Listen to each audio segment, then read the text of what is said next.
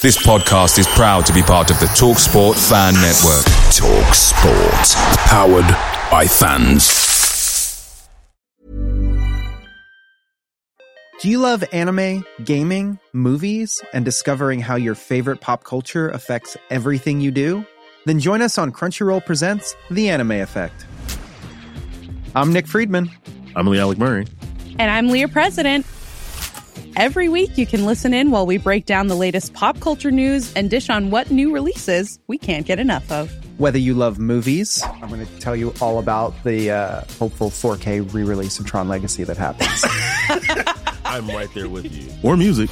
The music in this show is absolutely incredible. Or anime. And under this mask is another mask. You can discover your new favorites right here on The Anime Effect. Listen every Friday wherever you get your podcast and watch full video episodes on Crunchyroll or on the Crunchyroll YouTube channel.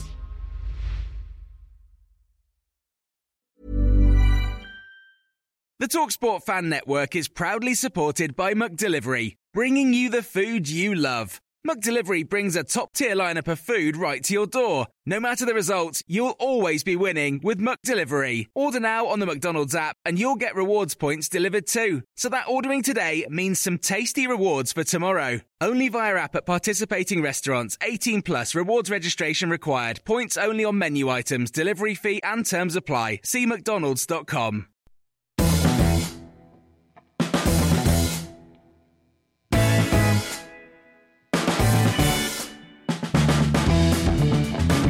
Well, hello and welcome back to yet another Mansfield Matters podcast, the show for the fans, by the fans. Why? Well, because Mansfield Matters. We are back in the usual place, but we are two less. The treatment table has really taken a battering this week, but no, I'm not going to play the part of the physio. No one can do that. Nathan Edge is away with the England blind squad. The first time, I think, since he won that bronze medal. I'm sure he'd get that in if he was here, so why not? Yeah. And Simon, after signing a contract to say he'd be a permanent panellist, is disappeared. He's done something called work. Not quite sure what that is. So I'm stuck with these two reprobates. To my left is Mr. Cam Felton. Hello. Very good evening to you. You're right. And to my right, back once again, is Mark Plum.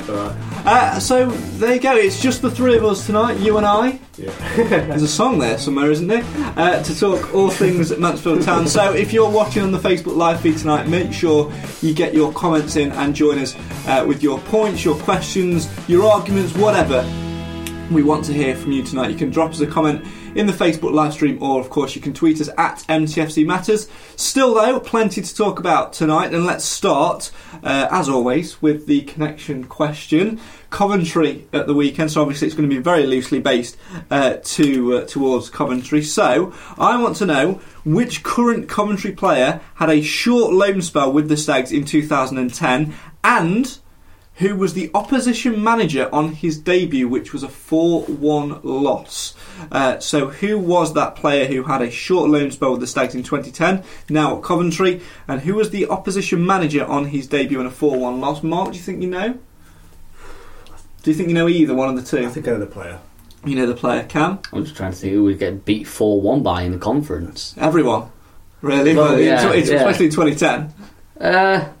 I ain't got a clue. No idea. No. Okay, if you think you know, let us know in the comments as always, and I shall reveal the answer later on in the show. Which current Coventry City player had a short loan spell with the Stags in 2010, and who was the opposition manager on his debut, which was a 4-1 loss? So of course it all connects to Saturday's game at Coventry. Let's look back though to last week and last weekend, live in front of the nation. We nearly slipped on the banana skin, but the magic of Danny Rose and the magic of the FA Cup came to fruition once again. Mark, you were telling me earlier you were watching it on your phone. Yeah. So tell me a little bit about that then. Let's see how big your phone screen is.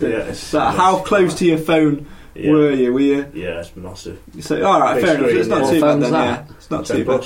7 foot, same as me then. So if you want to send us some free phones, it's fine. We will advertise phones. It's no problem. Others are available. Yeah. So obviously you were watching it, and when Danny Rose puts the ball in the back of the net the first time, nice little header, good header. We'll talk about that. And then the second time, the scissor kick, the bicycle kick, however you want to describe it. Yeah. What was your reaction? Did the phone go flying up in the air? I just jumped up and shouted, yeah. I was buzzing about it. I mean, it come at a good time as well. Was on top of the game, and it just would have killed the game off, I felt, when it went in. What a brilliant moment. And I think it's one of the best goals I think they've scored in quite a while for the Stags, to be honest. It was a truly sensational strike. Cam, we were sat right in line. We were. It was just one of these looping crosses, and it just kept coming and coming. And Danny Rose just turned his body, got up in the air. It was absolutely beautiful. And what a place to do it, in front of all the cameras. Voted goal of the round. Yeah. And obviously got man at match as on the Stags poll on Facebook and on Twitter and wherever else it was. And I think it was something like 116,000 people saw that one clip within a few hours. It's just amazing how far TV coverage goes and how far it goes on social media. Definitely. You wouldn't say like little team as Mansfield, but in the past we've been a smaller team. So to get a big stage to come and perform on, and for Danny Rose to do something like that, I think you look at Danny Rose has had a lot of attention from other teams recently in the past week that Steve Evans has turned down quite a lot, but it's those sort of magic moments that people start standing up and saying, good goal, he's a good player, and that's what gets all these transfer rumours going. We'll talk more about Danny Rose and whether, how actual vital he is to the cause later on in the programme, of course. We'll stick with looking at Shaw Lane for the moment. Simon has just popped up on our Facebook feed and says, good evening, boys. And he also says, what a goal from Danny Quality. If it was any of the Premiership players, they would be showing it for weeks. But because it's the lower leagues, nobody is interested.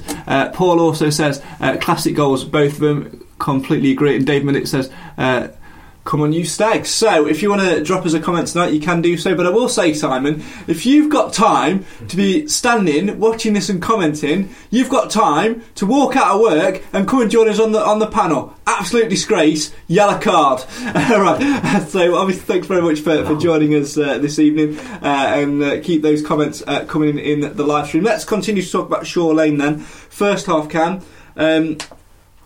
Probably what you'd expect, to be fair.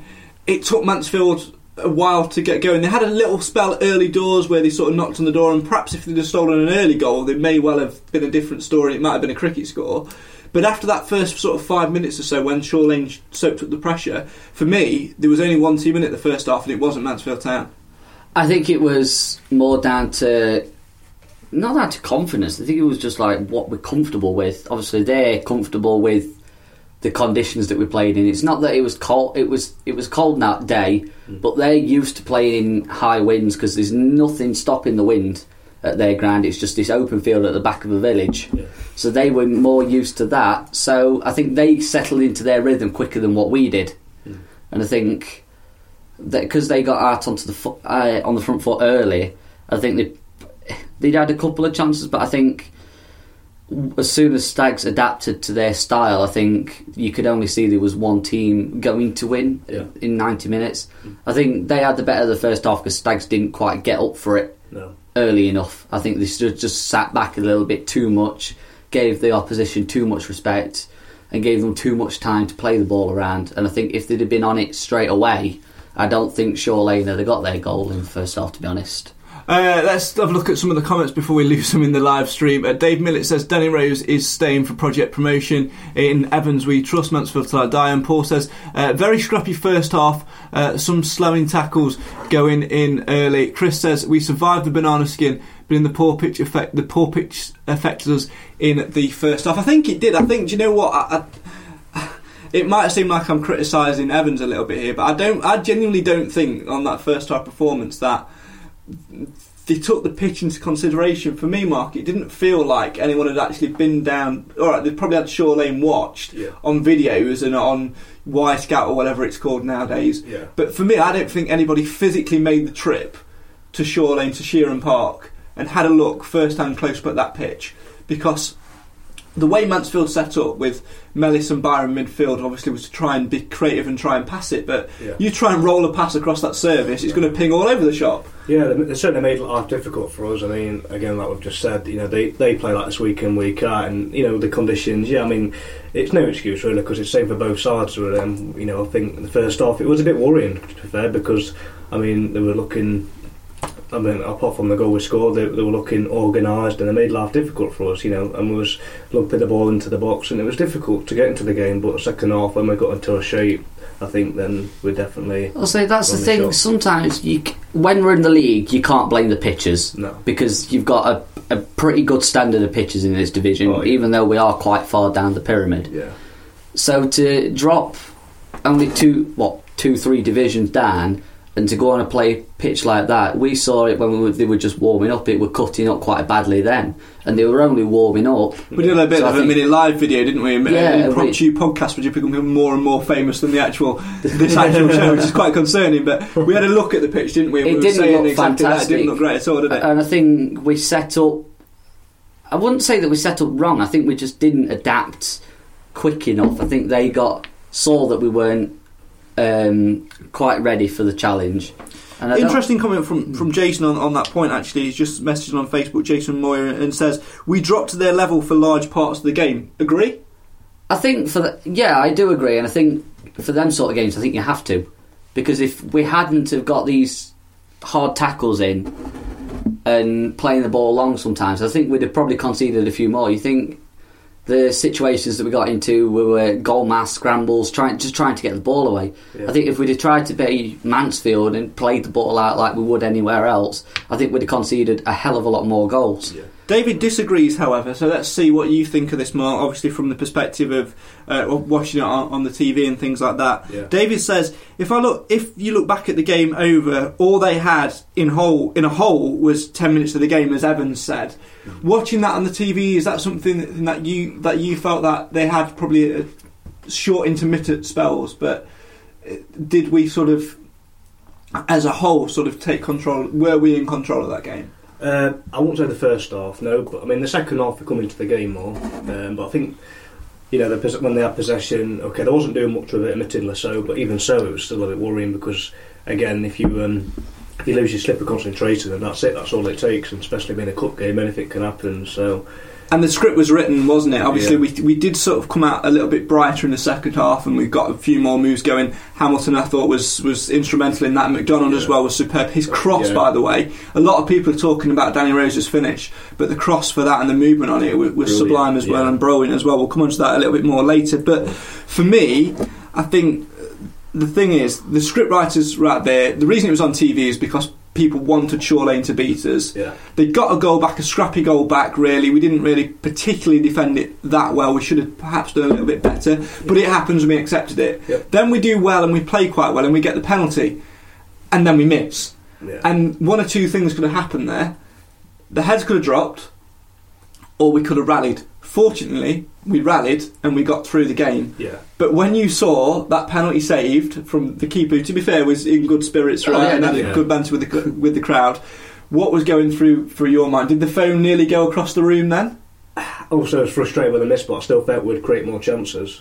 I didn't think we'd go on to lose a game. I still felt as though we'd have goals in us. So that's the thing. It's down to these penalty situations. We've scored 3 penalties out of how many we've been given. Yeah. We've been given 3 out of 7 now. I think we've missed 4, scored 3. I think that's right. Something like that. Yeah. But it's these sort of situations when we need to grab the game by the scruff of the neck, and I think being given opportunities like a penalty and missing them is not how you need to be doing it. You need to be taking full advantage of these opportunities, and especially for a tough game like Saturday where we needed as much help as we needed, because they were always going to be up for it more than we were. Another thing as well, we actually got a spot taker that takes all the penalties. I think Mellis took it just because he scored the last this one. Season. Yeah. It was Angle when he scored, because after all the debate, Evans came out and said, right, alright, it's Angle who's taking the penalties, alright. And then what? Moving on. Evans came out and said it's Angley who's going to take the penalties. Yeah. And then obviously he wasn't on the pitch when we got the one after, which Mellis then took and scored. So therefore, by proxy, he takes it. Yeah, what happens now is completely different. Let's go through some of the other comments. Chris says KP should have taken the pen. He'd have probably blazed the back of the net off and ripped it off, and it would come flying toward our faces. So it was the right game for Digby. The midfield would have been tightened up, which would have stopped their midfield breaking through. Simon says Shaw Lane unlucky to not go in front by half time, but in the second half fitness took its toll and we took our chances apart from the penalty. Of course, he also says whether it's Shaw Lane or Exeter, we need to start putting these penalties away. This could be the difference between winning and losing. And Peter says it's the magic of the FA Cup. In the third round against a Premier League team, we will be the underdogs. And it's exactly that, isn't it? That's the nail on the head. It is the magic of the FA Cup. We can sit here and we can talk about the poor pitch, whatever. That's another point I'll come on to in a moment. But it is about the journey and the fact we've battled and avoided a potential banana skin ourselves. That then sets us in good stead for what could come. I mean, look back to 2013. At this stage in the competition, we went to Slough Town, who were a couple of divisions below us. We drew with them at the One Court Stadium. We couldn't beat them, and then it went all the way to extra time and penalties. Yeah. And then, fortunately, at the end of it, we got a reward in Liverpool. So it's just with the FA Cup, each game is a challenge, isn't it? Yeah, it's one of those things. One thing I do want to pick up on, and if you want to get involved in this on Facebook as well, you can in the comments below, or if you want to tweet us at MTFC Matters as well. We talk about the state of the pitch. We talk about the facilities. For me, Saturday's trip to Shaw Lane was a really, really stark reminder of where we once were and how far we've come, and without being too arrogant and without taking an arrogant approach to it, of a reminder of where the goddamn hell we do not want to be again. And that's nothing against Shaw Lane. I wish them all the best with their future endeavours, but we were playing at grounds like that week in, week out, and at this time of year when pitches are already cutting up, it's hard to play football, and you have to find a way through that. And as much as people slagged Paul Cox off for playing it long, the only way to avoid playing it on the ground, it bobbing all over the place, is to play directional high football. Oh, exactly, and that's what we did on Saturday. The pitch was cutting up even before half time. It was cutting up as soon as we kicked the first ball in the first half. It's not anything that Shaw Lane can do. It's not as anything that Athersley Recreation can do about their pitch either. It's just, it does, with it being a ground share, the pitch doesn't get time to recover, and they've not got a massive budget to spend on the pitch like we've got, spending close to £1 million on a brand new pitch. Our pitch won't get like that at any point. So Evans has set out, and you wouldn't expect any other club in this division's pitch to get as bad. But you say ours won't get like that. It won't now because we've spent the money on it, and Mez has done a fantastic job with it, and obviously we thank John and Carolyn for signing the chequebook. But 2 or 3 seasons ago, even though we weren't ground sharing, it was just us playing on the pitch. At this stage in the season, our pitch would start to have holes on it now. How much of an advantage is that for us now, knowing that we can come and play at home early November, late November, early December, all the way through to probably January, when it's getting heavy and it's getting hard and getting tough to play on? How vital is that now to know we can come home and play on a carpet? Well, yeah, it is. I mean, the style of football that we're wanting to play as well. It doesn't matter what time of year, as you say, because the pitch is spick and span, and you look at the width we've got as well. So it just caters for how we play, and you hope that it's just going to kick us on. But look at some away grounds that you go to, like some Akron, to no disrespect to them, on Newport in the past. So we've got no excuses, to be honest with you. I'll say the pitch that we've got now is fantastic, and if we can't play good football on it, then I don't know what we're doing, because I know when the Alan Shearer event rolled around that I had a close look at the pitch, because it was the first chance I got to get pitch side, and it's just so soft and it's so even, and it just gives us that bit of an edge. We can play creative football on it. The ball's not going to bobble around. It's not. We can actually play swift, zippy football. It's not going to bobble around. It's something we can build on. Question and comment from Dave on Facebook says, fed up of hearing the word gelling, but finally I think we are. Agree or disagree? Yeah, I could see it. I'd agree, yeah, definitely. I think we are, and I think the issue is now we've got such a big squad, and you look like you look at the players who are missing at the moment. Yeah. You know, Murphy's out, Angle's out. We'll talk more about that in a little while as well. And they've got to come back into the fold at some point. I think we've got to be very, very careful of managing those changes when we make them and integrating them back in the squad, because we get to the point of, if you've got you can only play 11 players. So that means, say for argument's sake, I think we've got a squad of 24, 25? Something like that, Let's just say 24 for argument's sake. I'm probably wrong. Let's just stay with 24. Let's just say, for argument's sake, you've got a squad of 24, you can only pick 11, which leaves the rest out in the cold. Gaffer, why am I not playing football? Yeah. And then they get annoyed and spit the dummy out of the pram. Well, it's managing it, isn't it? Yeah. Well, that's the beauty of having cup games as well, because you can play them in that. Okay, I know it's not the same as the league, but at the end of the day, it's a chance for them to prove a point. It's the same with the reserve leagues. Like when we were back in the conference and you'd got David Olsworth in charge, Mr. Loan every player that's available. Yeah. But we had them problems in the past, and we didn't. I didn't think we had the staff or the manager that could deal with it. And I think now we've got a bigger squad. I think we have got the right team that can manage it, because you've got Steve Evans and Paul Rayner bossing it on a match day, but also when you've got your reserve games, both of them normally do go to the reserve games as well and give the fringe players a chance to run out. And I think we didn't get as many reserve games back in the conference. Oh, no. So a bigger squad didn't work. You wouldn't get the game time.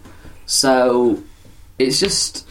Sorry, I'm just laughing at some of the comments coming up from Facebook. Gary says in the comments, can you please cover the blue shirt up behind you? It looks like a Spyrite shirt. Never should play in blue. Don't move it, because everything will fall down. This is tactically moved. Don't move anything. It's tactical. I can assure you it is a home shirt. I'll just slightly... There you go, you can see it is one of the home shirts, but it's slight OCD. The problem with this is, right, we don't have a massive budget. Now, if anyone wants to chuck us some money, we can definitely sort this out and have a proper set. But the thing is, everything's held up by these coat hangers holding these shirts up, and the blue one was right in the middle, and if I move that, everything will fall down, and all you'll see behind us is a dodgy looking wall, so nobody wants that.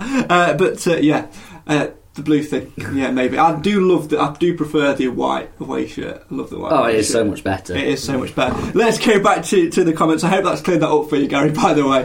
Thanks for bringing that up, and thanks for tuning in. Let's go back through some of the comments. We were talking about the pitch, weren't we, as well? Michael's made a good point about Saturday's game at Coventry. We'll come to that later on. Please do remind me, and Michael, if I haven't raised your comment, we will look at that as well. Gary says, I'll donate 30 quid if you take it down and lob it. Yeah, but everything else will fall down. I'm tempted, but because that's like food. But maybe. I tell you what, if you make it, if everyone else does the same and it gets to a nice figure, we might consider it. Where was I? I was in the comments, wasn't I, as well? We'll come to Michael's comments later. Michael, if I don't answer your point, please do raise it again about Coventry. Chris shows talking about the pitch. It shows the amount of belief that the Radfords have in MTFC and want to progress to a higher status, i.e. League One and higher in the future. Mick says, we were talking about obviously squad development and things like that as well. Mick says, I think we have a squad for the second half of the season with injuries, and when injuries and bans will come into place. What do you guys think? I'll start with you, Mark. Yeah, I think that's Evan's thinking about signing the players, injuries, suspensions, and that as well, and competition for places. I think, definitely I'd agree with that. It certainly is one, isn't it, Cam? I mean, if you look at what we've got, I think the reserve team, we'll talk more about this in a little bit as well, because we'll talk about the reserves result, but the reserve team will play a vital part in this, won't it? Because it's keeping players fit, it's keeping players active, it's keeping players, for want of a better word, competitive. Because it is a competitive league that they're playing, it's not just a friendly. Exactly, and going back to the point I made earlier, back in the conference when we were playing reserve games, it was just friendlies all the time. There was no bite in the game, there was nothing to chase the game for. Whereas now, because it's a league, you've got that a little bit more incentive. And going back to what Evan said, might have been last season, you don't get fit to play, you get fit by playing. So for someone such as David Murphy, who's prone to injuries at the minute, Alex McDonald was one at the beginning of the season as well. Lee Angle needed some time on the pitch to find his goal scoring boots. It's giving these players chance to play and still have that competitive hunger in the game. Let's talk about Danny Rose then. Obviously, we've been talking a little bit about obviously the Saturday at Shore Lane. Let's talk about Danny Rose as a player and the impact he had. I've been having this argument at work with my colleague about which goal was the better goal. Out of the two, volley or header, what are you going to say, Mark? Volley. Cam? That's a tough one, to be honest.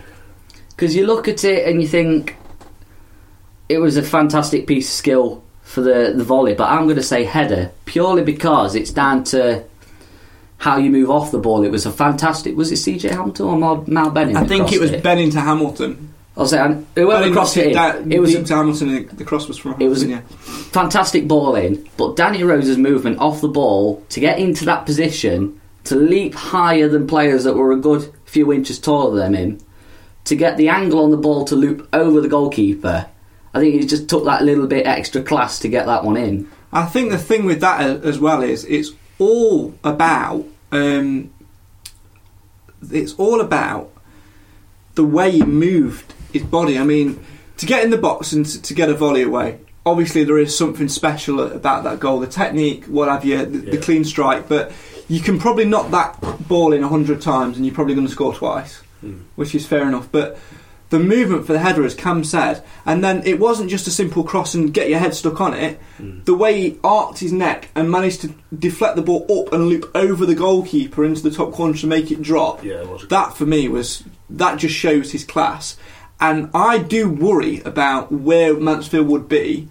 I mean, I think we've signed some good players, we've got potential in there, as we say, week in, week out. But where on earth would this Mansfield Town team be without Danny Rose? Well, that's what worries you. I mean, if he gets injured or suspended, who's going to score the goals? I mean, can you see Leandro stepping up to the plate? One, I don't. That's the thing. If say Danny Rose got injured Saturday or got sent off or whatever, then we've not got Leandro on the bench. We've not got us second goal scorer on the bench. We've got Spencer and Sterling James, aren't you? And Sterling James isn't. He's not a striker. He's not a striker. He's a wingman. I think he's a good impact wingman. Yeah. And I think it's going to be tough for someone like Sterling James to get in the squad with CJ Hamilton playing so well. I think they play very similar positions, and I think we probably do need a striker in January. I think if Rose and Hemmings can keep this partnership going and they can start getting goals each rather than just Danny Rose getting the goals, I think they'll probably keep Hemmings on a permanent. Well, that's it. I mean, if he starts scoring now, Hemmings, that changes everything. He's a good player, but I just think he needs to find his scoring boots, and I think that's what he's struggling with. I don't know whether it's a confidence thing or whether it's an ability thing. We'll just have to find out as the season goes on. I think he's trying too hard, I think. Yeah, he's making this step down from League One to prove a point that he can score goals to get into the Oxford team. And I think once he does that, I think ears will start perking up like they are with Danny Rose. This lad can score goals. He's a good player. He can help the team as well. I'm just looking at some of the comments coming through on Facebook as well. We was obviously talking about which one was better. Jason says header. Chris says defo header. And Simon, who... Are you actually doing any work? I mean, you say you're at work. Are you actually doing anything? Are you just stood there just collecting money? Because this is getting beyond a joke now. He says... he also says volley for technique, but the header, how he got in between two defenders and beat the goalie as well. But it was all about the crosses. Yeah, absolutely. I mean, sometimes you do look, don't you, at who scores the goals. But if the service ain't there, then Simon says yes, he's doing work. By the way, I don't believe him. If the service isn't there, then you're not going to get it. And I think you've got to praise. It just goes to show, doesn't it? We were talking about this. It's that outlet ball out wide. Get crosses out wide. Get into the box. Get on the end of him. McDonald, superb cross for the volley, and CJ Hamilton, spot on cross for the header. And that's what we need more of. We can get balls out wide early, get the fullbacks beat, and get good crosses into the box. Danny Rose will score more. Will keep scoring more, and then I believe that Hemmings will start scoring a few more. You look at the goals he has scored. You know, they've come from crosses. He does like to get in the box. I think sometimes a lot of the pressure has come on him because we've been so narrow and so tried to play forcefully down the middle. His looks perhaps not come off. So you look at the creativity we've got in midfield with Byram and Mellis and that. We're going to create goals. Definitely. So you think about all the missed chances that we've had. Hemmings missed a penalty at Carlisle, which I think was a fantastic save anyway. But I think there's just the chances that he's had, they've just fell. One was against Notts County where he was just balls looping over him, he tried to take it first time. I think he's trying to be too clever with his play. Just dumb it down a bit and just play basic football, and I think he'd get, not necessarily get more chances, but the chances he does get, he doesn't overthink them. And I think rather than trying to daintily dink it past the goalkeeper, I think if you took a touch and then tried to shoot, I think he'd score more goals. And I think he was unlucky not to score on Saturday, and I think where one of the best chances in the first half, where he's just straight over top front goalkeeper, their defence miss it, Hemmings runs onto it and he tries looping it over the goalkeeper. And I think if he'd took that few extra yards closer to keeper towards the goal and got a shot low and hard in, I think he'd have probably scored from that, to be honest. It's all about composure, isn't it? And just trying to get that finishing touch. Chris says Angle must be pulling his hair out because he's better than Hemmings. Angle is out injured, so that's why he's not involved, and that's why he wasn't involved on Saturday. I think Steve Evans said in his press conference today that both him and David Murphy are about a couple of weeks away from being back into contention training wise, so bit of a blow with that one with Angle, but again an opportunity for other players to step up. On that point, other strikers doing particularly well. Jimmy Spencer I thought was excellent in the Checkatrade Trophy game against Everton, which we mentioned last week, and he's also continued to impress. Yes, he snatched that chance against Shaw Lane, but for me, left foot, I personally think he was trying to knock it back across the box for McDonald, but that's my own opinion. But he scored twice for the reserves in midweek. He's clearly impressing Evans at the moment, so maybe it could be his time of year, really, when you consider the weather and the pitches and what have you as well. But so opportunities for them to come in. Let's have a look then. Obviously, we've looked at Shaw Lane, we've talked about Danny Rose and what have you. Let's look at what's followed on from that. The FA Cup second round draw. I tweeted before that we would get Guiseley, and I wasn't wrong. If they can get through against Accrington, Paul Cox, the Stags' second most successful manager ever, will be back at the One Call Stadium for the first time. A lot of people, let's get this out of the way first and foremost, a lot of people are a little bit like, it's not a great draw or whatever. Doesn't matter. The second round of the FA Cup is not about getting a good draw, it's about getting through, because the prize is on the other side, isn't it? Accrington bogey team, whatever, but we're at home, so it's fine. Personally, out of the two, I do want Guiseley. I think it'd be a nice, I think we've not seen Paul Cox in the competitive game or at all really since obviously he left. A lot of people disliked him towards the end, but for me he'll always be the man who got us back to the Football League.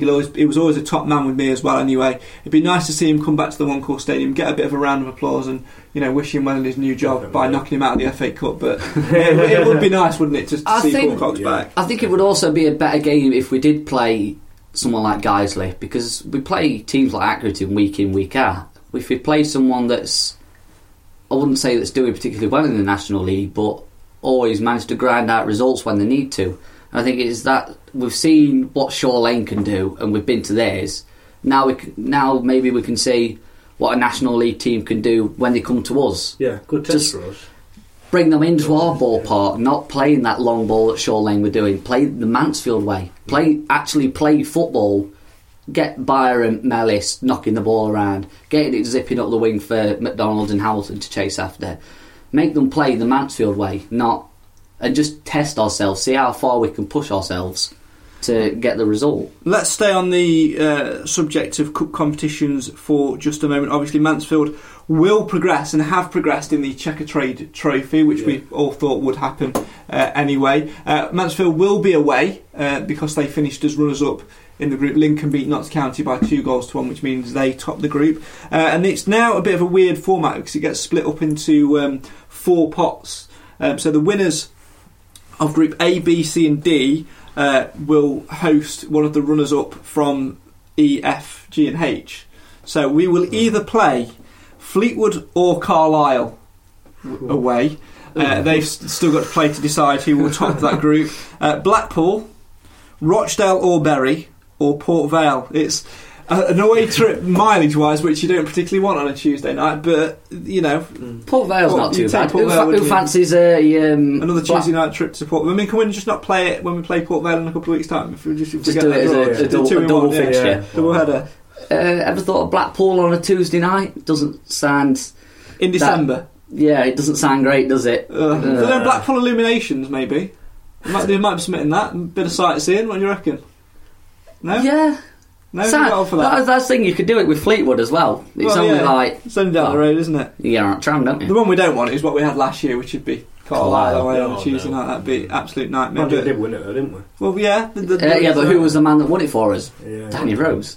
Just goes to show, doesn't it? I think the thing is, as it's not particularly about who we play, we threw to it anyway. A lot of people perhaps wanted us to be out, but it's an opportunity to go and earn a little bit more money, which goes into the coffers for January, which is all right. And it could be worse. It could be an open competition like it used to be, and we could be going to Exeter on a Tuesday night or a Yeovil. You know what I mean? Sounds fun. It could be a lot worse. Let's switch our attention now then to talk very briefly for now about the reserve team. A win against York, 5-0 I believe on Tuesday. 2 goals for Callum Butcher, 2 goals for Jimmy Spencer, and 1 randomly for Hayden White as well. A strong team. It was 11 first teamers which started that game. Competition for places is rife, and Steve Evans has said, Mark, in his press conferences today that he's watched the game back and there are a few performances which have put themselves in contention for Saturday's trip to Coventry. So it just goes to show, you know, if you step up to the plate and perform, you're going to get the opportunities. Well, that's it. That's what it's all about. I mean, the strength and depth that we've talked about before as well. I mean, you look at the players that sat injured. Just going to cut you off there for a second before I forget, and we'll come back to that point in a second. Fleetwood beat Carlisle last night, so it won't be Carlisle. Thanks for that, Mark. Much appreciated. I obviously didn't look out for results last night because Wednesday night is a very good night for me. Carry on, Mark. Moving on. But no, like I was saying, the strength and depth quality, but there's a chance for these players to really, you know, get themselves back into the team, and if they play well, if the confidence is running hard, then why not, really? So, and it's match fitness as well, which is the most important thing for the players. Yeah, that's the thing, isn't it? I think it's if you look at, you know, the players such as Jimmy Spencer and players like that, and even some of the defenders as well. You know, your Digbeers, your fullbacks as well. You've got, I suppose, in each position where you've got 2 players for each position. So I think having that competition for places keeps it fresh, because those in the first team who were in those positions, they then got to turn up and think, well, hang on a minute, Jimmy Spencer played well in midweek in the reserves. Yeah, that's right. Such and such played well in my position. I'm going to have to step it up, and I think that then moves its way up the ranks, doesn't it? Yeah, absolutely. And I think it's good that we've got such a competitive team this year, from players that have come down from higher levels, the odd few coming up from lower levels, and I think trying to get the best out of players is great this season. And I think having these reserve games quite regularly as well, it's every 2 weeks, sometimes you got a weekly game as well, and I think it just gives the players a little bit more fight for their position, because before last season quite a few of the players they expect to play every game. Reece Bennett played every game, so you'd be that sort of player but expect to walk in. Whereas this season he's not had much of a chance because everyone's been fighting. As I understand it, I think the Central League, the Reserve League, I think is every 2 weeks. I might be wrong in that. I'm sure somebody will put me right on that. But as I understand it, the management do like to try and get a game each week. So whether that will be a public game, like for example at the end of the month, the one at Clipston, even though that's obviously to raise money for the club after what happened to them a couple of weeks ago with the vandalism and what have you, which is great.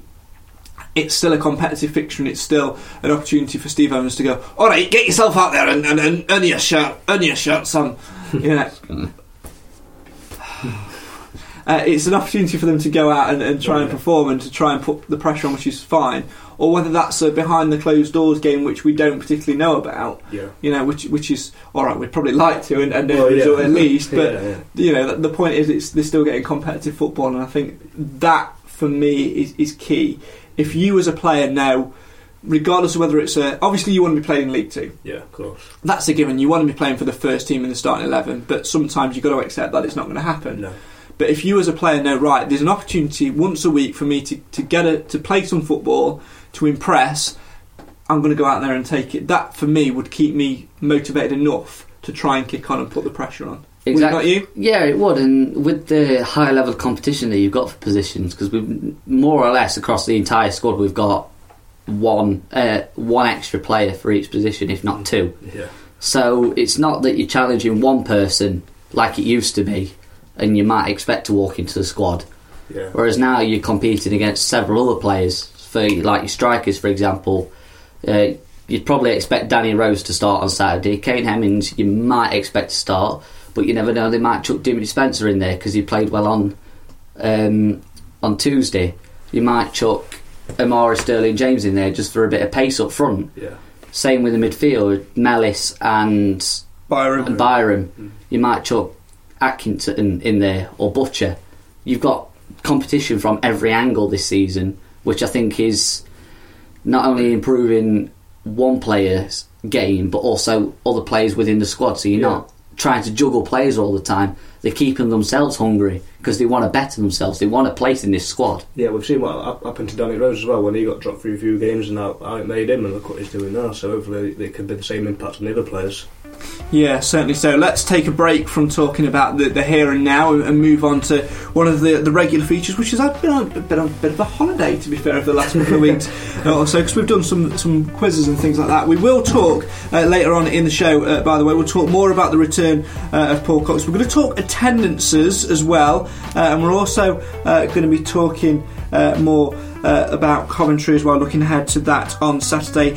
Also, if you've got a point you want to raise, keep them coming in the Facebook comments and we will get to them later on in the show. But now, time to turn our attention to the Ultimate 11, which over the last couple of weeks we've always picked our players who we like and who we've supported. We're going to do something a little bit different today. First and foremost, for those who don't know what the Ultimate 11 is, this is the part of the show where myself and the panel members pick their favourite players from a certain position. However, over the course of the season it has changed slightly because, as you may notice if you're watching on the video live stream, if you're not and you're listening to the audio and you've missed it, 6:30 every Thursday, facebook.com/MTFC Matters. Make sure you get there in future, don't worry, we'll forgive you this week. And you'll see our, one beautiful, young-looking, good-looking face, and then these two idiots. You'll notice that we are quite young, even though Cam's trying to get a little bit older by growing a little bit of a struggle. I don't know what's going off there. Mark, full Paul Anderson. I mean, if I sat that side, it would be the evolution of beard once again. It would be, If you're wondering what that is, episode 2 of the podcast was Evolution of Beard, I do believe. Go back on SoundCloud or on our website mtfcmatters.co.uk and you can listen back to the whole series again if you want to. I mean, you'd probably get locked up in a pants. I do believe we're also on iTunes now, aren't we? Well plugged, Cam. Yeah, you can subscribe to the Mansfield Matters podcast on iTunes. If you want to find out how to do so, there's a picture on our Facebook page which shows you how to do so. Just search Mansfield Matters podcast and it's there. Anyway, the point is, we're all young pups, so we all started watching. I started watching football in the Mansfield in the early noughties. Mark, when did you start? Pretty same time. And Cam, you weren't born till halfway through the north. I was born in 99. 99. So you probably started watching 2005-ish. 2004-5. 2004-2005. So we're all young, so we can't really remember the classic players, the ones who really probably deserve to be in the ultimate 11, the actual legends. So we've called it the Millennial Ultimate 11, where we pick players post-noughties who go in the side with a few exceptions here and there. Today, however, rather than pick good players, would you agree that every team has a weak link? Every team has that one who tries but just didn't live up to expectations. Would you agree? No. No? Why wouldn't you agree? Because mine won last week. Well, alright, fair enough. Guys that didn't. Yeah, underperforming players, shall we say? Yeah, underperforming players, the players who have promise but just don't deliver. Yeah, those ones who are great on Football Manager, but in reality are just absolutely awful. So today we're gonna pick our. I don't know what I want to call them, just awful, really, but players who tried but ultimately didn't deliver. Yeah. So we're going to have that one sort of position. We will pick other players in the future as well, but because it's just us three, we're going to pick players who, in a central midfielder, we are going to stick with the position. Yeah. Players, we're going to pick a player who tried but ultimately wasn't really fit to wear the shirt. Let's be honest. Yeah, that's it. We'll call it that. The classic chant from the terrace. You're not fit to wear the shirt. I want a player. You can go proper rant mode on me. I don't mind. I want a player who wasn't fit to wear the famous amber and blue shirt. Central midfielder. If you've got a suggestion, get them in on Facebook right now in the comments. Central midfielders who weren't fit to wear the shirt post noughties. They must be post noughties. Simon says like Rob Duffy, exactly like Rob Duffy, but a central midfielder. Yeah, keep those coming in. I think that's froze. Well. I think the comments on there is froze. I've got it on my phone though. It's all right. It's all good fun. But we're still live, so it's fine. So keep those coming in as well. We want central midfielders who weren't fit to wear the shirt. Mark, have you got a couple? Even if you've got a couple of names, you can't just pin it to one. Give me a couple of names, and then we'll debate it and see. I wouldn't say they're like really bad players because.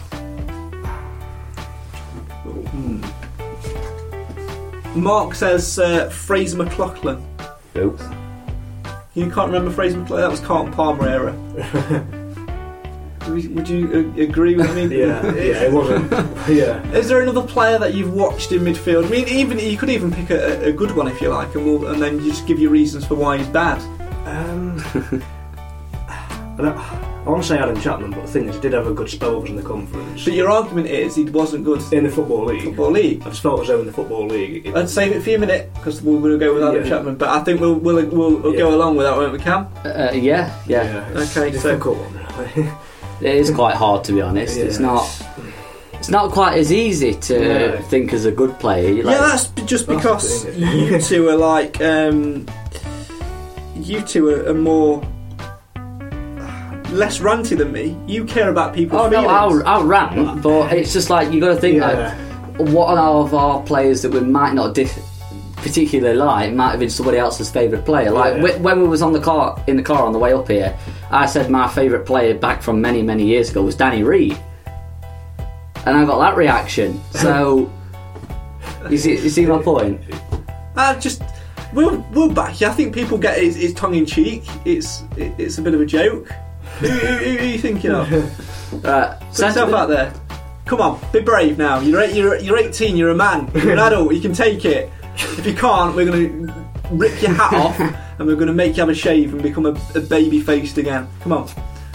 There he is. Look, he's going to Stone Island on this. Come on. Pin your colours to the mast. Gary Roberts. Okay, yeah, that's fine. Mine. I am going to go, and I reckon I'm going to win this week. By the way, remember, if you've just joined us and you're wondering why we're picking not great players for the Ultimate 11, we're picking the one who's not fit to wear the shirt. Okay, I'm going to pick Tyrone Thompson. Oh, that was quality on goal, though. You got to say it. It's fantastic. Thanks for making my pitch for me. Okay, so the usual rules do apply here. The usual rules. You see, you didn't think it through, did you? You had all that time to think it through. I told you about it before, and you just didn't. I had that in my head all the way through. The usual rules do apply. You've got 1 minute to state your claim for why your player who's not fit to wear the shirt deserves a place in the Ultimate 11 as the bad guy. Okay, you're not fit to wear the shirt. I'm going to let Cam go first this week. Cam, you said you weren't afraid to rant, so me and Mark are expecting big things, aren't we, Mark? Go on. Until now. Right now, fair enough. We can maybe put that one out there. Cam, 1 minute for why Adam Chapman is not fit to wear the shirt. Adam Chapman. Gary Roberts. Right. You can tell it's live. Yeah. Cam, 1 minute for why Gary Roberts is not fit to wear the shirt. Starts in 3, 2, 1, go. Gary Roberts, tough tackler. Too tough. You look back at his games in the conference that he played for us, and he's going in for these wild challenges, never going to win the ball, just purely going for the man and just hacking them down. No real thought into his game. I can't say he got us through a tough period in the conference where we weren't getting the results, so we were just drawing all the time. But I think them sort of players we needed back then. But I think a lot of the time the bad results came because he got sent off. You think? I know think it was like Grimsby away, we got tonked like 7-2 or something ridiculous like that, and he'd been sent off, and it just changed the entire game. And I just think it's let the entire side down on too many occasions back in the day. And I think, fair enough, being a tough tackler is great, but he never really had any thought into his tackles and how he's going to go in for them. So yeah, it's just not quite getting it right. That'll do. Nearly a minute, 59.9 even. I'll tell you a quick story about Gary Roberts. Obviously, he's from a famous city which does have its not so great areas, to be fair. You made a point, by the way, in yours, that he played in that 7-2 defeat. Was it at Grimsby? I don't think he did. He was the year after. He played under Cox. He was the year after. Was the season after? We still got beat. But yeah, we still got beat. But yeah, I'll let you have it.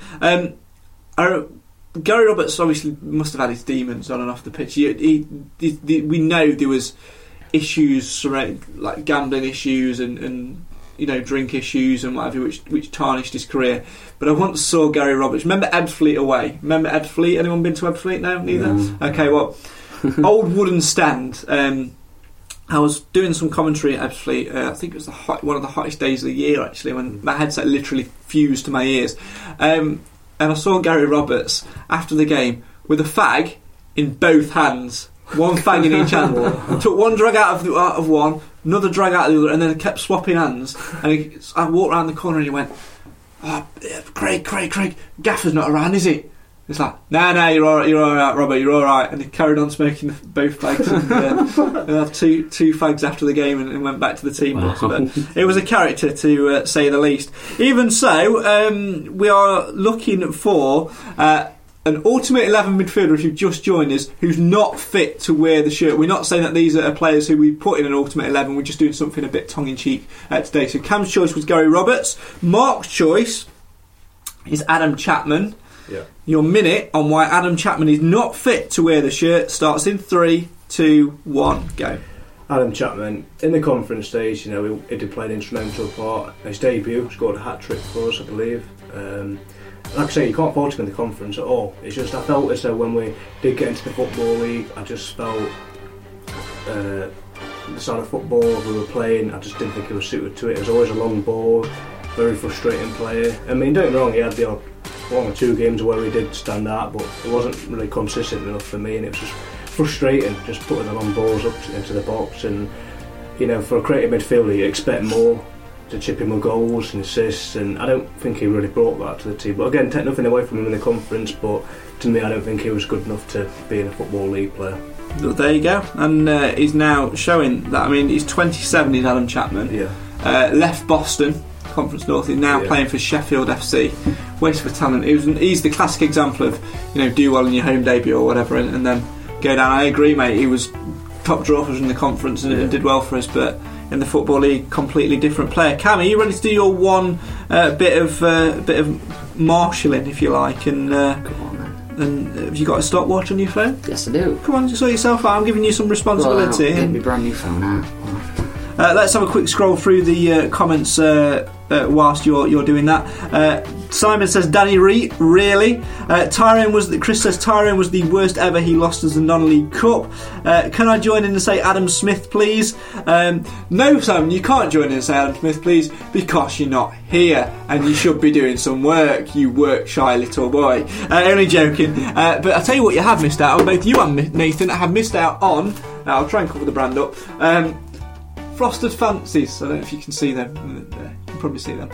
Cakes. Very nice. Brought a new one. Winter special ones. Lovely cakes. Can't guarantee there'll be any left for next week, so just goes to show what happens when you don't turn up. Only joking, mate. I hope you're enjoying your work. Paul said on Facebook, says not midfielder, but didn't Carlton Palmer play in a game one season? Yes, he did, and he was a central midfielder with Carlton Palmer. However, he played. He made his debut at Stockport away at the start of his first full season in charge, and actually, as bad as he was as a manager, he wasn't actually that bad as a player. We were actually 2-0 up at Stockport, and it all went wrong when Palmer took himself off. So yeah, I remember that. Yeah, so There you go. Simon says it's a team effort, so if it was me and I lost my place to someone else who was... Oh, he's talking... I was going to read the comment out, but he was talking about what we were talking about earlier on, so there you go. Anyway, Cam, we are in the middle of our Ultimate 11, where we're looking at players who aren't fit to wear the shirt for a bit of tongue-in-cheek laugh and a bit of light relief. Cam, you went for Gary Roberts. Mark, you went for Adam Chapman. I've gone for Tyrone Thompson. So, Cam, it's over to you. Right then, starts in 3, 2, 1, go. Tyrone Thompson. Wow. Who can remember, or who can ever forget, that disastrous piece of football, Hazen Yedding away? One of the worst footballing experiences ever I have ever experienced. The ball comes in from the far side and it's an easy one to deal with. All he's got to do is put his foot through it and send it crashing out into the housing estate over yonder. What does he do? He spots whoever was in goal for us that day. I think it was David Groff, sort of off his line, and for some reason turns into a Hazen Yedding player. Curls the ball into the top corner. It's the greatest finish you've ever seen, if you're a striker. But he wasn't. He was playing up right back, and it was a disastrous own goal, which was an absolute joke. And then at Wembley, Mansfield Town on the cusp of something good, and you can shove your stopwatch where the sun doesn't shine, because I'm not finished with this rant, son. At Wembley, Tyrone Thompson, all he had to do was put the ball out of play. I don't care about the time. All he had to do was put the ball out of play and keep it safe. But what does he do? He misses it. They get a throw, doesn't pick up his marker. Cross comes into the box. Chris Senior, 119th minute. Header goes into the back of the net, and our dreams are shattered like a giant walking on a paper cup. Tyrone Thompson, you're not fit to wear the shirt, and you lot at home better click on Tyrone Thompson for the vote. Rant over. We probably went about a minute over, but don't remind us of Wembley heartbreak.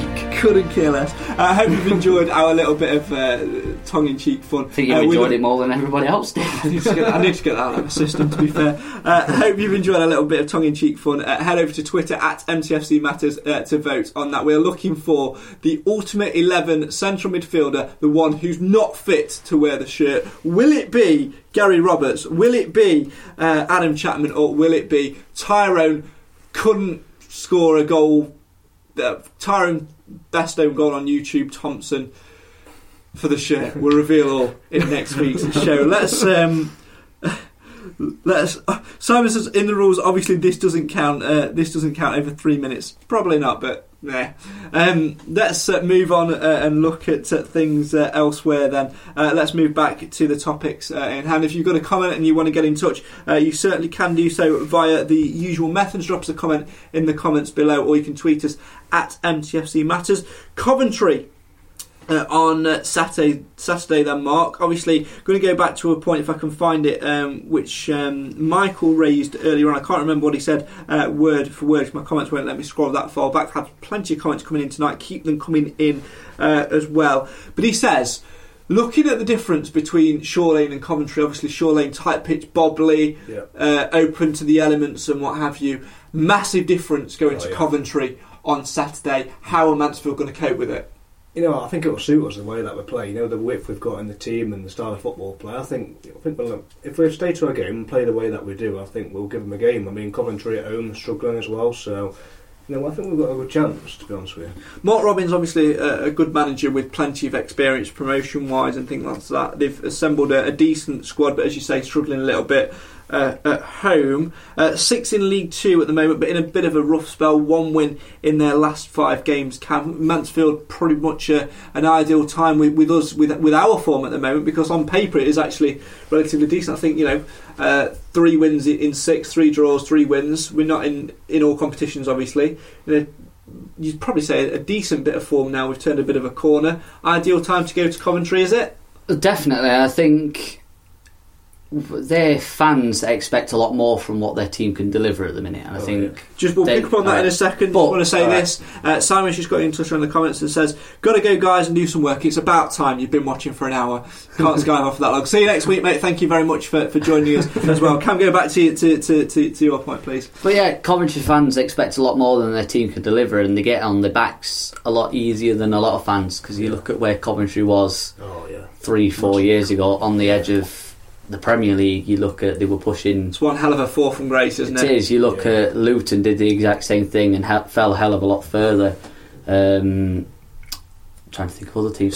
Stockport did it, Portsmouth done it, Plymouth did it. Look at Stockport now as well, they're struggling, I think they're in Conference North, aren't they? So. But you look at all these teams, they struggle to perform at home as well, and I don't think they've spent a lot of money, and I think the fans have not got what they want from it so far, and I think that's where their downfall is. They can perform away from home, so they haven't got as much pressure, but as soon as they're at home, they've got their fans on their back straight away, and I don't think... But they're in a pretty decent position, aren't they? They're pretty good position, but you look at I think they're in the same position as us. They've brought in players that should be pushing higher up the league table.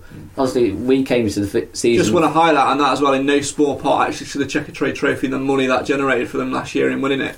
Exactly, but it's still money. In all fairness, they rent the ground, so they don't have to pay as much stuff anymore. So most of their budget goes on players, and I think they've recruited well, but they're not pulling out the performance. And I think it's the same as us. And I think we can get performances away from home and at home, whereas at the minute Coventry can only get performances away from home. Just looking at a comment Chris says, and I think this highlights probably why their home form is not that great. It's a great ground but dead atmosphere. It's a bit like Darlington in the Conference. Can you remember that big bowl of a stadium all the way around, wraps all the way around, but they're just not getting the support in there. And I think sometimes you see that at the one course sometimes, especially like in the games like the Checkatrade and things like that. When the crowds aren't there, especially in grounds like Coventry, it can feel empty, it can feel soulless, and that, especially with the amount of Stags fans we are going to take on Saturday, certainly plays to our advantage, doesn't it? It takes the pressure away, don't it, from it? It makes it easier for the players to get on with the jobs, and we're not worried too much about obviously opposition fans and the faces. And Blackpool were the same, weren't it, last year as well? Yeah, definitely. And we're going to be pushing nearly 2,000 Stags fans on Saturday. We sold the initial allocation of 1,600. Extra 400 I think went on sale today, which are going well as well. I think there'll be at least nearly 2,000 there from Stags on Saturday, and that's we don't particularly. It's a bit of a weird one because that's probably more than what we get for games like Chesterfield and Notts County. It's pushing a similar number. It's Coventry. It's not like it's not like we're going 10 minutes down the road, is it? No, that's a weird one. It's good all the same. We're not complaining. I think I'm going to put my neck on the line, and I think we will go and get a good result there. I think we will go and win, but I think it's because Mansfield turn up for the big games. If they get a good support behind them. You look at the games. When we played away at Lincoln, we sold out there. We got a good performance. You look at Crewe, fair enough, we got a 2-2 draw, but it was still a massive following from the Stags. And you look at all the early kick-offs where we've been supported well, against Grimsby, against Notts County, and then away at Shore Lane as well. Fantastic followings for all of the games, and just grinding out the results, good results in the big games. And I think Mansfield only managed to turn up for the big games so far this season. We have to keep those results coming there whilst we're on this crest of a wave with supporters, because it's just like going shopping really when you think about it. You see something you like, you'll go and buy it, and if you keep enjoying it, you'll go back there time and time again. But as soon as it starts to wane, you'll be thinking, why bother, especially at this time of year when it's getting colder. The nights are getting darker earlier. Christmas is just around the corner. If you've got families, you're thinking, can I afford to spend 20 quid on a ticket when this could be 20 quid towards a kid's present or whatever, or the partner's present, whatever. It's a tough one. You've got to keep that momentum going. On that point, and we're talking about big games and turning up performances.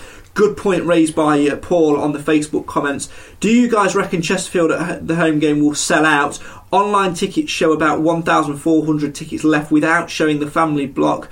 Good crowd will spur the team on. Chesterfield fans not happy with the way their tickets are selling. I've not seen the online ticket sales, of course, obviously with having a season ticket, not needed to look, but it would be fantastic, wouldn't it, if we could sell out the One Course Stadium for that. I think if we can get a crowd similar to what we got for Notts County, I think to be honest, we'll probably get more for Chesterfield than we will for Notts County. Oh, obviously, because it's just that rivalry. Fans that used to come to us back in the good old days when we were getting crazy attendances compared to what we get now. And I think the old boys, as such, will want to come back and see the rivalry what it is now. And I think before it'd be Chesterfield are expected to go and get a result at Mansfield, whereas now it's Mansfield are expected to get the result. Yeah, a lot of pressure on that game. I don't want to say too much, obviously, or jinx it, but if we start getting a good run of results and that comes... Do I hit him now before he carries on? Don't jinx it. Best not jinx it. Get a run of results now and that comes around. Everyone wants to go, so that's what it's all about. I mean, if you look on paper as well of what the games we've got coming up this month, Coventry struggling for home form. We're on. If we can get there and we can play the football that we have been doing, Byram and Mellis in the midfield have changed it a little bit with the creativity, getting crossed in the box. If we can do that and get a good result, puts us in good stead. Then the week after, I forgot the week after. It's completely slipped my mind now. We're at home, aren't we? The week after. Yeah. So I think you look at the games that we've got in November. I did have them written down somewhere. I've just found them. So we've got Coventry on Saturday, Stevenage. That's the one. Stevenage at home the following Saturday, a Tuesday night away trip to Port Vale, and at home to Chesterfield. I see no reason why we can't have 3 wins or at least 2 wins and a draw going into that Chesterfield game. So that's the thing. You look at the games and you think Coventry not in a great form. We can go and win there. Yeah. Stevenage, we put in a good performance against last season away from home. Obviously at home the season before obviously we lost, but that was under Adam Murray, completely different team now. And I think if we can get a good result against Coventry, we can take the confidence of that game. Port Vale on the Tuesday night I think will be the trickiest out of the lot. That's the one I think we'll draw. Because they're on the way up at the minute. Yeah. And I think they were fighting for survival earlier this season. They were right down at the bottom. They were bottom at one point. They were fighting it out with Chesterfield and Forest Green. Yeah. But they're on the way up at the minute. So I think that's going to be the toughest one.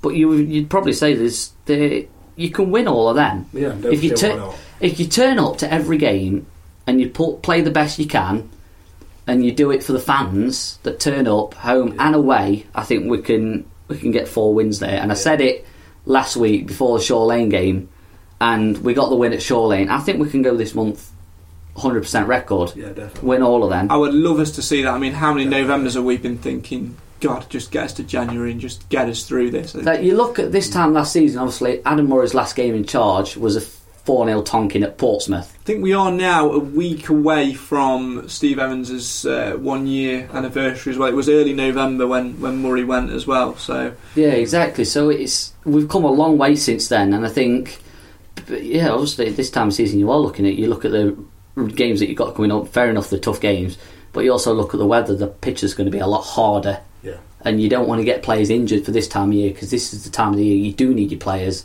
I think if we could stay fit and we can keep the best players going in the squad, scoring goals, then I think we can come out of this a lot better than we went into the month. We would certainly hope so, especially if we can get that momentum going into Chesterfield. That'd be fantastic. It was just the arrogance then we'd have to manage, but no doubt we'll speak about that in future weeks as well. Also a big day on the game of the Chesterfield game as well, because we're going to be putting our walking boots on. I hope neither of you two have forgotten about this. No, I'm going to leave you to it. About it. Let's wait for the forms. Yeah. Which Nathan keeps forgetting. Yeah, well, we'll remind him next week. They're on the way. Well. They are on the way. Yeah. We, along with Simon and Nathan and I think about 50 others actually, from what Mick was telling me the other night, will be walking from Chesterfield all the way back to Mansfield in aid of guide dogs and in aid of the Alzheimer's Society on the day of the Chesterfield game. We'll be getting up nice and early, making a trip over to Chesterfield. 6:30 departure, something like that. And we will be obviously making our way across to the One Call Stadium on foot from Chesterfield. We'll be doing some live podcast bit. What cough? What earth cough was that? It's the sort of cough just trying to the girliest cough ever. Trying to hide it. I've run out of tea. Well, I'm not making you another one. I'm in the middle of a live podcast. If you want to go and make yourself one, go. But no, not really. Go nowhere near my kitchen. I have no sweets left. The point I'm trying to make, obviously, we're talking about the walk. It's for a fantastic cause. Yep. We'll be doing some live podcasting bits on the day, seeing how we're feeling and things like that as well. We're going to put donation links and stuff on our website and in the links and everything in future weeks as well. So if you can, please support us in any way, shape or form, whether it's £1, whether it's 10 pence, whatever. We all want your support. We'll have a collective donations page for Mansfield Matters. It'd be great if you can support us and get involved. And if you're still watching from earlier on as well, then please do join us on that as well. You said there was someone earlier on who said if we got rid of the blue shirt, they'd donate 30 quid. Tell you what, once we put that donation page up, 50 quid for the walk, the shirt goes. The blue shirt goes. So if you're still watching, if you're still listening, got this one instead. Is that better? Yeah, we could get the white one in and blue. Adam Eaton, former left back, is watching as well. So very good evening to you. But yeah, if you want to get involved with that, please do so. We'll put the links out there. We're going to walk all the way from Chesterfield to the One Call Stadium, podcast bits throughout the day, and hopefully we'll make it back in time with a few blisters, it's got to be said, and get through and do the business against Chesterfield. Just time to round things down then for this evening. Coventry on Saturday then, obviously, as we've mentioned. Prediction time, Mark, what are you going to go for? 2-1 Stags. 2-1 Stags, Cam? 2-0 Stags. I think it's time for another clean sheet. I'm going to go with you. In fact, I'm going to stick my neck on the line. I think if we can start well and get a goal first 10-15 minutes, I think comfortable 3-0 win, possibly 3-1, but I'm going to go 3-0 because I think it's time we had a clean sheet after a while as well. Also, keep your eye out on Friday for the Checkatrade Trophy draw. We'll try and bring you up to date with that as we can as well. And finally, let's wrap things up with the connection question of this week. I asked at the very start of the show which current Coventry City player had a short loan spell with the Stags in 2010 and who was the opposition manager on his debut, which was a 4-1 defeat. Mark, you said you thought you knew one of two. Yeah, the player. First name was Peter, wasn't it? Yeah. It began with a V, I can't remember. It did begin with a V. He's not far up. Peter V. Would you call him that? Yeah. Peter V. Any guesses on the manager? Obviously, there's a connection either to Coventry or Stags. So, any guesses? No, I can't think of the manager. Cam, you said you didn't have a clue. No, I've just looked and I was like, oh, I didn't know that. Okay. The answer was Peter Vincenti. Vincenti, tall, lanky, about 7'9", and Peter Vernon. I was off. Well, it began with a V. So, and the opposition manager was Steve Evans. It was Crawley who they played on the debut, and Crawley won by 4 goals to 1. Think about it. Think outside the box. It's connection to Stags, isn't it? One isn't bad because it's more than what he got. So there you go. Well, that's just about it for this week. Thank you very much to all of the comments which have been flooding in tonight. It's been fantastic to have your company with us once again. If you have missed anything, if you've just tuned in and joined us and you have missed anything from tonight's show, you'll be able to watch it back in full later on tonight. Or if you fancy having a listen to it, if you don't want to look at these faces, I mean, to be honest, see any of these two faces, I can agree, but this one, this is the money maker, isn't it? If you want to just listen to the audio version, you can do so as well. You can subscribe, as Cam rightly said earlier on, via iTunes. Just search the Mansfield Matters podcast, or get on our website, mtfcmatters.co.uk, and click on the MM podcast page where you can see the list of all the episodes from this series. That is it from myself, Cam and Mark this week. Thanks very much to all of you, as we say, who've got involved on the comments. Join us at the same time next week, Thursday, 6:30, facebook.com/MTFC Matters, where the Fantastic Five will be back. Simon will have escaped from work, not that he's been doing any anyway, and Nathan will be back from Blind Football Training. There's only one thing left to do: remove that cap. See you next week. Goodbye, thanks for watching. Goodbye.